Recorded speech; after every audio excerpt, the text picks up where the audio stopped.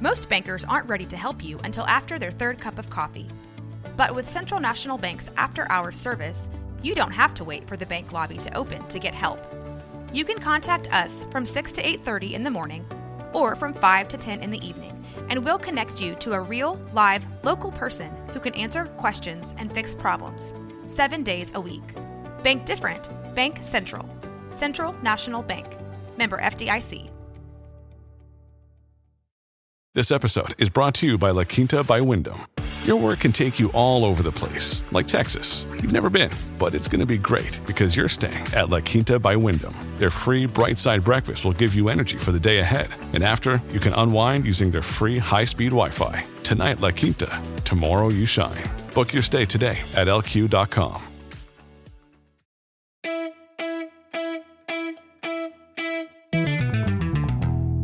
My name is Jesse Moore, and welcome to Icon Leadership Podcast. Hello, everyone. Welcome to the Icon Leadership Podcast. I know this show is about leadership, but about 2 weeks ago, I had a young lady on that was an author. She was a coach, a writing coach. So I wanted to bring in an author of a book, and he just happened to be my father-in-law. So let's just go ahead and welcome Mr. Jerry Hyde. Hi, Jerry. How you doing today? I'm just fine, thank you. Jerry, man, I really appreciate you being on the show today.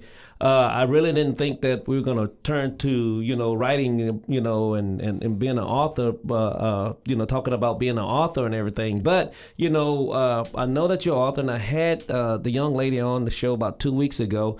And you know what? I was saying that, it would be nice to have you on. And so, to glean from you and tell me about how you got into, writing a book. Okay. All right. Well, I appreciate you having me. Sure, no problem. And this book writing thing, I farmed this for years. But initially, in the first grade at Bruceville Elementary School there on Interstate 35, I had a first grade teacher. Her name was Reisinger. And we'd eat lunch, go play after lunch, and then come back in and relax, and she would read stories to us. And she was so wonderful. She enunciated her words so well, and she just brought us into the whole story. I mean, stories like Hansel and Gretel and Robin Hood, stuff like that. Right. But I was so mesmerized by her, and I just learned to read and developed a love for reading, and I've done that all my life. And I've always wanted to be a published author of a book. So I started, after I retired from my plumbing business, I started writing. And I started writing about my personal life. And after a month or two or three, I realized it probably wouldn't be too many people want to read about my personal life. Never can tell. No. So I decided to interject my personal life into a fiction book. Okay. And so the book that I wrote is fiction, and it's a hard book to read because there's some parts in it that are pretty tough because a 3-year-old child was murdered in it, and so it's kind of a hard book, but I'm very proud of it, and I've had great reviews from it. And actually, we've even sold some books. Oh, well, good. That's always good. Yes, it is. But and my life is in this book. I just showed you a picture just a few minutes ago of a little old place over there that is a part of my life, just right down the road from here. And that's also in the book. There's other parts in the book that are that's my life also. Right. And so it's published, and it has been on Amazon for a little over a year now, and we're proud of it. Oh, great. So tell me, Are you writing another book now, or you're? I have started. You started? Yes, Okay. I have started. I'm about a third of the way through of a sequel to this book. Oh, great! Oh, wow. I don't know if I'm going to finish it, to be honest with you, but I might. Right, I got it. So does writing energize you, or does it exhaust you? Because you say you might finish. Yeah. So tell me about that part. Well, no, it energizes me. Okay. I love to do it. Right. The problem is, I'm just a one-man little old guy down here in Waco, Texas. I'm not James Patterson or any of those guys. Now, those guys, all they have to do is write something down on a piece of paper and stick it out, and everybody buys it. Right. And then everybody says, hey, James is putting out his new book, that sort of thing. And because I'm just a small fish in a big pond. Right. And I didn't anticipate being on the #1 book writers list of the New York Times. Sure. But I thought it was a little different, but it's not unlike the United States that we live in. If you're a big name, it's easier for you to get your stuff out there. Sure. And I'm not putting that down. I'm not saying anything negative about that. I'm just saying that it's more difficult if you're a small fish to get out. So I was a little disappointed that it didn't get. Didn't take off. Didn't take off as I had hoped that it would. Right. But it's very readable. It's very good. Right. And it is on Amazon. So. Right. Okay. Well, good. Tell me this. So you're writing, man. So you've been writing this book for some time. So what stopped you from, just sitting down? Because some people, they can write a book in a week maybe, or. Yeah. But those are the ones. So tell me. How did you pace yourself, or what with this book? The hard part of this endeavor is convincing yourself that you're going to be able to do it. Right. It's not an easy task because you have to sit there for hours and. If you're not real computer literate and know the keyboard as well as most people, like my wife, she knows the keyboard real well. Right. But so I wasn't sure if I could complete this. Right. So Shirley, I wrote this book 3 months before I ever told her that I was even writing it. And the reason being, I didn't want to say, hey, I'm writing a book, and then I not finish it. Right. So, I get that. that. So that was. But once I started writing it, yes, it just sort of flowed. Right. I mean, it was really, I was really amazed at how the ideas just popped out of my head and it just flowed. Sure. And I was very pleased with that. Well, good. I think that, one of the reasons why, I wanted you to come on this podcast is because, a lot of leaders, they have a desire to write books, and so, and I think their journey, writing and putting their journey in a book, could really help someone else. And so that's why one of the reasons why I got you on. That's a big deal. So tell me, man, what is your kryptonite when it's time for you to start writing? Well, initially, I started writing about my life, and I reached.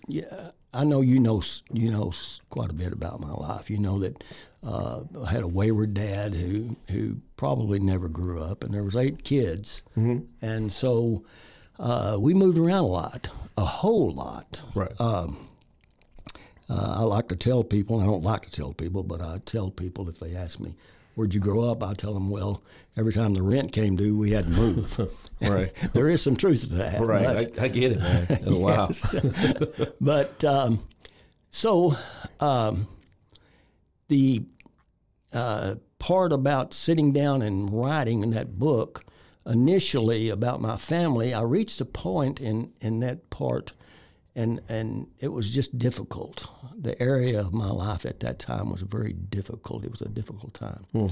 And I shut down for a while, and I decided that I just wouldn't be able to do it. Right. And then I had whatever you call it, an epiphany or whatever. Right. About an idea for a book, a fiction book, and it really impressed me.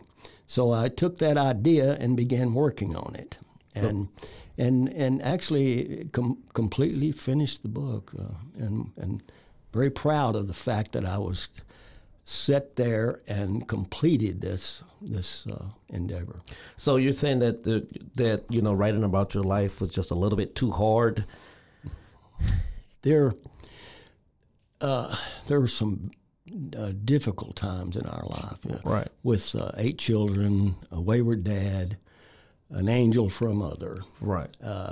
Some difficult times, and this particular time, again, it was when I was in the 6th grade, the 1st grade at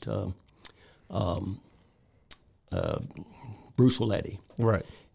And I just shut down there and quit writing at that point because of what had happened in our family, and it was painful for me. And it seemed like when I wrote it or typed it in and reread it, it was just so difficult to accept. I just could hardly accept it, so I shut down completely. Right. Yeah. So you couldn't write without crying. Exactly. Right. Yeah. I get it. I'm a big crybaby. A hopeless sentimentalist. So you okay? So you're trying to tell you're telling me that in order to be a great writer, your emotions play a big role. Oh yeah. Yes, of course. Yeah. That, as I've said, there's a lot of my life in this book. And being raised in Waco, Texas, one of the greatest cities in the world in the 50s and 60s and 70s, for a young person to grow up in, and it was so such a big emphasis on my life, in the city Waco, and what my cousin Ronnie Coates, who lived right around the corner here. During that time in my life, I think we were about 12 then, but we did all kinds of stuff, and it was just fun. We just had a great time. Right. So tell me, if you could tell, Jerry, at the age of 25, about writing, what would you tell him? A younger you, a person at that age. Now, and especially at my age, at that age for me, I had a daughter, and I was trying to raise a family, and it, in order to write a book at that time, would have been impossible for me. If you have the time, if you can invest that time at that age, that's wonderful. But I could never do that because of just trying to raise a family. Raise a family. Yes. So, what's a good writing age, you would say? Well, people, I was reading the other day, and a guy did not pick up a pen until he was 70 and to begin to write. Of course, I was 75 when I started writing. But the time is dependent on the type of person that they are, and what how they can handle that, if their time is useful for them. Sure. So tell me, so what was your, man, so there was a lot of authors. You've read, you like to read. Yes. So who's the best author that you think? Stephen Smith, he writes Egyptian books. He lived in Africa. He still lives in Africa, and he's probably written 30, 40 books. But he wrote a book in the name of River God, and it's about the Egyptians back in the Egyptian times. and he's a tremendous author. I've read every one of his books. In fact, I have his books. But River God is the best. It's the best book I've ever read. In fact, I've read it twice, and it's over 1,000 pages. It's a difficult read, but it's a wonderful book. Right. Stephen Smith. Stephen Smith. Mm-hmm. So let me ask you. So when you're writing, so do you go? Okay, so you're writing. So you're saying that your wife did not know anything about the first book. You just wrote it, Right. So, but does she know you're writing the second book? Yes. So how do you make time between writing and spending time with her? How do you do that? How do you balance the two? We're both retired, so we're kind of looking at each other every day, all day. Right. So a little break is probably good for her, and a little break is definitely good for me. But I would just go into the bedroom where our computer is and write. And sometimes I'd stay in there 3 hours. Sometimes I'd stay in there 8 hours. Wow. And she did not know at the time that I was writing this book. For 3 months, I wrote on this book before I told her, because I was convinced at that time that I could finish it. Right. I didn't want to brag to her that I'm the big writer, Right. and then fail. So. No, I get that. Yeah. I get that. Yeah. So, man, wow. Because I understand staying in at the computer. I'm not one to just sit there at my computer. Day in and day out, because I know some people that work on their podcast, as soon as they get home from work, they're 100% working on the next material, on the next the next, person they're going to interview, sometimes it's kind of hard for me to just sit there and just do that. Some people, have that about them. So tell me, as a writer, man, so what does success look like for you? Success is when I opened that box and the publisher had sent me copies of my book. And I opened that box and there it was, my book, printed with the hardcover and my name on it. Right. And everything inside of those pages, there's 300 pages, everything inside of those pages, I put that there. I'm the one who wrote that book from cover to cover. And it's kind of impressive I think for it is. an old guy like me, who's just period, yeah. Been running pipes all his life. So Right. So, do you put any research in? I know that you write fiction, but sometimes do you, does that require research? It does. It does? It does. What type of research you think? Well, for some reason, the reason it's set in Mount Vernon, Texas. Mm-hmm. And the reason, people have asked me, why didn't you just write it about Waco? Mm-hmm. And that's a good question. But there's the football player, Don Meredith, he was from Mount Vernon, Texas, and he went to SMU, graduated from SMU, and went to play for the Dallas Cowboys and quarterback. Mm-hmm. And I just loved to watch that guy play and loved to watch him when he later was on Monday Night Football. I just admired him so and liked him. He was just a guy who played for the fun of the game. Right. And so if I decided years ago, if I ever wrote a book, I was going to include Don Meredith in it. So that's where Mount Vernon came from. Now I don't know much about Mount Vernon, so I had to do some research about the area. Got it. And I also one part of the book has something about the radio station. I had to go back in time the book is set in the 60s. So I had to go back in time to find out what station was, what the radio station was there, and it was KBXI in Mount Vernon. Oh, wow. Yeah. So I had to do a little bit of research. Right. Do you look at writing as a spiritual, practice? Absolutely. Absolutely. It's to this day, one of the regrets in my life is that I didn't go back and find Mrs. Reisinger and tell her what a big impression she made on me in my life, and how it affected my whole life. Just learning, listening to her read, and being so mesmerized by her reading, and it impressed me my entire life. Right. That's a teacher, y'all. Just a teacher. Absolutely. So when you had to write this book several. When you're writing this book, you had to do edits. What all did you edit out? That is if there's a weak point in this book, it's the editing, because I did the editing myself, and there's mistakes. In fact, I had a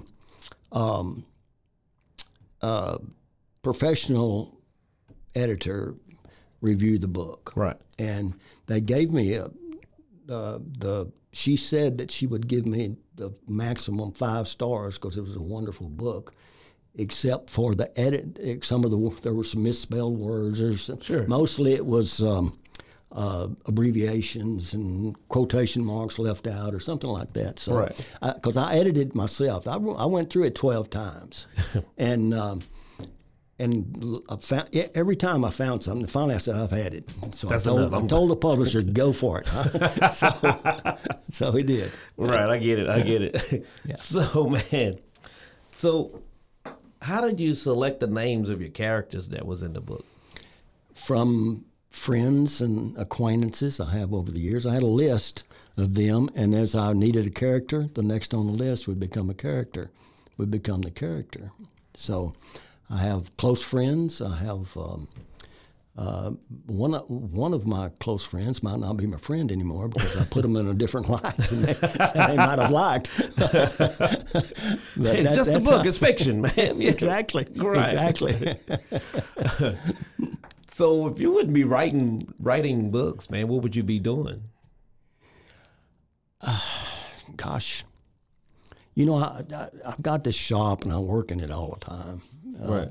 In addition to this. And so I can't sit still hardly. I can sit still and write. That's not a problem for me. Right. But television, I can watch it some. And, right. But I like to be doing something. Right. Yeah, I like to be doing something. I get it. Yeah. So you get book reviews. So how do you deal with criticism? Or have you had any on this? But yes, I have. Yeah. One person writing said that they had to put the book down because of the violence toward the little 3-year-old child who was murdered. I mean, it's a rough take there. It really is, and but it is the big editor or the reviewer said that is due to life today. Things like that happen. Absolutely. And so, of course, you want to see somebody say, "Hey, boy, ho!" And I had them come out of the woodwork and say, "God, this is a great book. I couldn't put it down," that sort of thing. Right. So, right. But this one person said they just had to leave it alone because of that particular thing. Because some people just can't take that kind of stuff. Exactly. There's certain TV shows I won't watch because it's just too violent and it just makes you. I mean, just makes you very emotional. Yes. So what was the hardest scene in that book for you to write? That was the hardest. Without telling everybody about it. Yeah, that was very difficult. I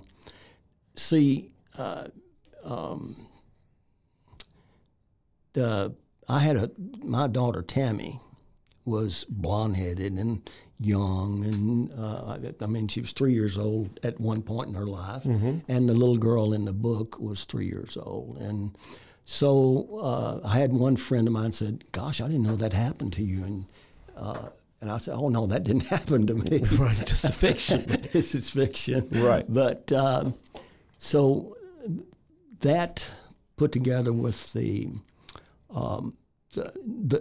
judge in the trial warned the people in the audience that tomorrow may be a very difficult day to listen to, because it was going to. The pathologist was going to explain what happened to the 3-year-old child in the courtroom. Right. And the judge forewarned the people, you might not want to listen to this. Right. Wow, that's so real. Yeah, Absolutely. Yeah. And his wife had never been to court, the judge's wife. Right. And she came that day, and she. Got it. Oh, yes, Got it. Yeah. Yeah. I got it. It was I tough. got it. Man, you guys, you want the book. What's the name of the book? Tell me again. Was she crying for me? Right. Yes. Was she crying for me? That's going to be that's pretty good. So do you ever Google yourself? No, I don't. No. You might want to try that to see if you're in there and see what happens. No, I've never done that. So if you would give up one thing so that you can write all day, would you give something up, or you're just not that interested in it? Or tell me about it. I am interested in it, but giving something up, I don't believe I could do that. I'm such a fortunate person. Right. I raised by a great mother and have a great family, a wonderful family. Right. And so I don't believe I could. Just give that up like could that. give anything up. Right. Yes. Tell me about the family. How does the family feel about your career as a writer? Oh, I've got 2 wonderful sisters. One lives in Tyler and one lives in Burleson, and they contact me and say, Jerry, we're waiting on the next book. Hurry up, or I can't wait any longer, Just wonderful family. There was 8 of us. 4 have passed away, and there's 4 of us left, and we're very close, and very wonderful, very wonderful family. We're good. So tell me, do you believe in writer's block? Have you gotten it? Yeah, I did. Yeah, somewhere in the middle of writing, I had no ideas. And Wow. For 2 weeks, I just didn't. It just didn't come to me, and then one day I sat down and it started coming again, and then just rolled on and Just kept going. yeah, kept going. What advice would you give a young writer?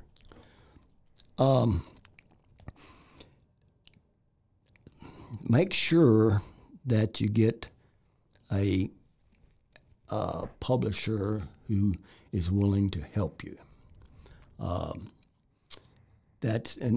Believe me, they're hard to find, because I looked and looked and looked. I settled on one, and they weren't very good. Oh, wow. They gave me what I wanted. They published a book and gave it to me. Of course, I paid for it, but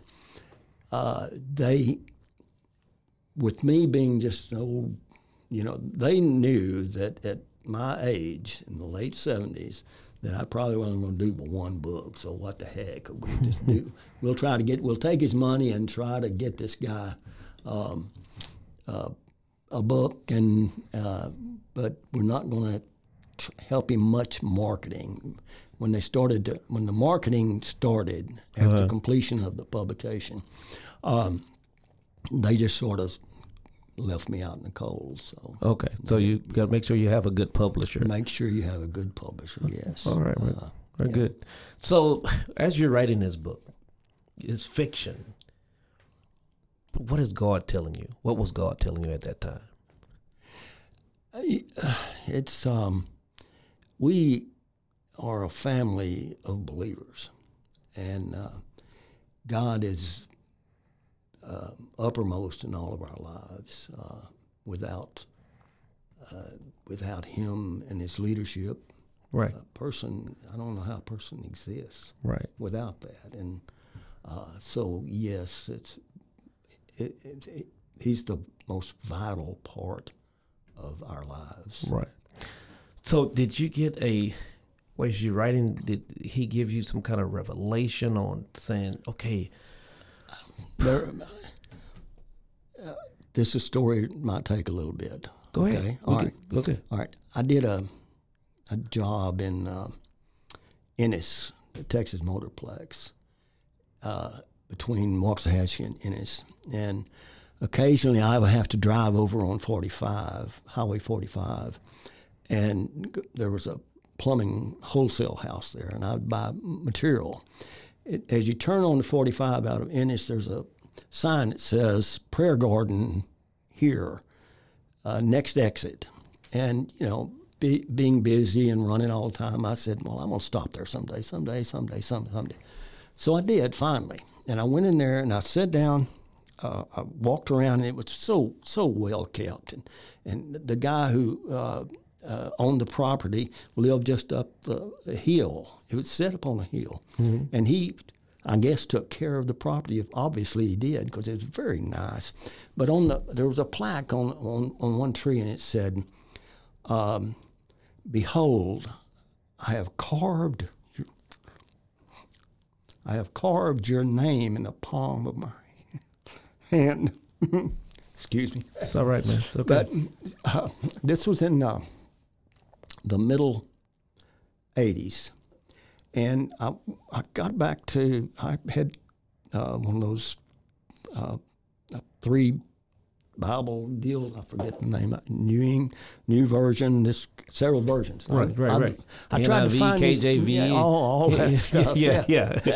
Right. And I tried to find this in there, and none of them, they had inscribed or written or something like that. But this was the Jewish Bible. It come from the Jewish Bible. It was a Jewish cemetery. Uh-huh. Okay. Well, the Holy Spirit works in our lives, and most of the time we brush it off. We brush it off. We don't even pay attention to it. Absolutely. And this really impressed me. I love this. It's in the book. This is in the book too. But nonetheless, when my mother died, and I had a wonderful opportunity to speak at her funeral, and she had a difficult time raising 8 children with a wayward daddy, wayward husband. So she, I